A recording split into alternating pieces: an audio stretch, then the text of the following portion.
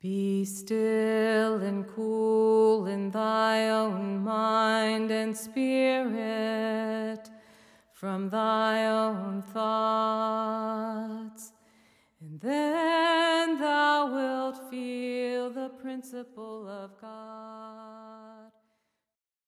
Chapter 3, Section E, Spiritual Baptism. What is baptism? Baptism means immersion. The word baptism is used in several senses in the Scriptures. In fact, water baptism is an old Jewish ceremony used in the induction of new members. This ancient rite was the origin of the baptism practiced by John the Baptist, as he emphasized in the first chapter of Mark. Quote, "After me comes the one more powerful than I, the straps of whose sandals I am not worthy to stoop down and untie. I baptize you with water, but he will baptize you with the Holy Spirit." Unquote.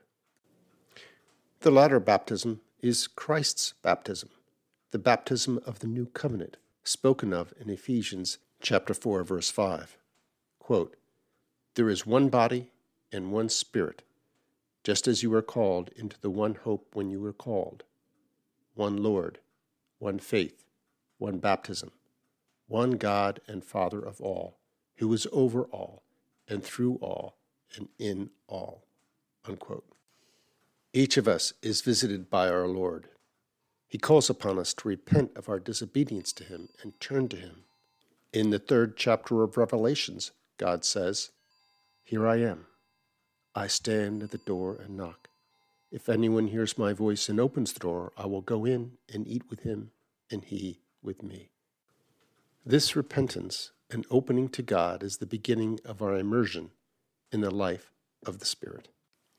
The result of our responding to God leads to a spiritual birth into holiness and a new life. As Peter instructs in the 1st chapter of 1 Peter, quote, "Prepare your minds for action. Be self-controlled.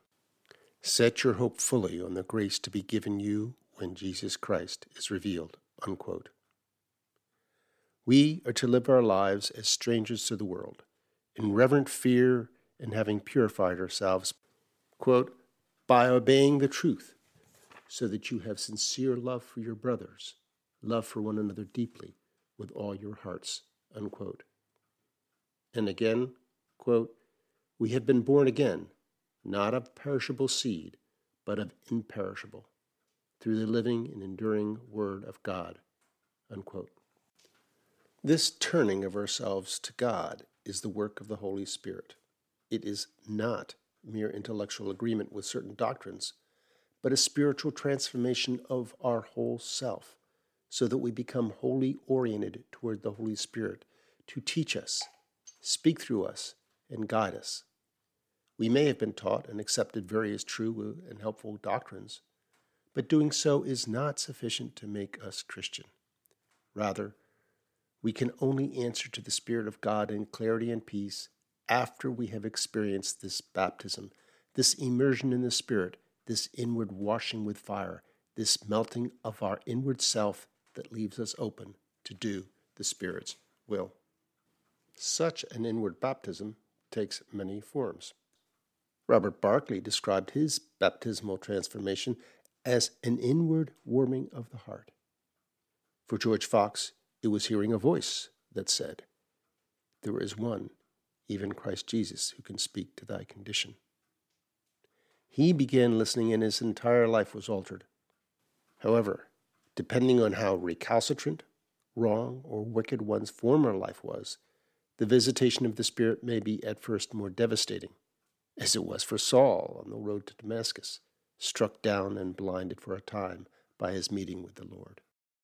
Quakers understand that we are baptized by and thus led by the Holy Spirit to take up our cross so that we can fully die to self and thereby live in Christ. This description of baptism's relation to the cross is also found in Scriptures in 1 Corinthians chapter 1, verse 17. What is the true outward sign of an inward grace? Water baptism cannot be the outward sign of a Christian, because it does not convey the Spirit. The sign of a true Christian conversion is a life that bears spiritual fruit. The requirement of a Christian life is to take up the cross of Christ and bear the fruits of His Spirit. Unlike the passing and inconsistent references to water baptism in the Scriptures, this requirement is wholly clear in them. After all, millions have received a so-called water baptism, but far fewer have shown forth the fruits of the Spirit's baptism. Be still and cool in thy own mind and spirit, from thy own thoughts, and then thou wilt feel the principle of God, to turn thy mind to the Lord God, whereby thou wilt receive God's strength and power, from whence life comes, whereby thou wilt receive God's strength to allay all blustering storms and tempests.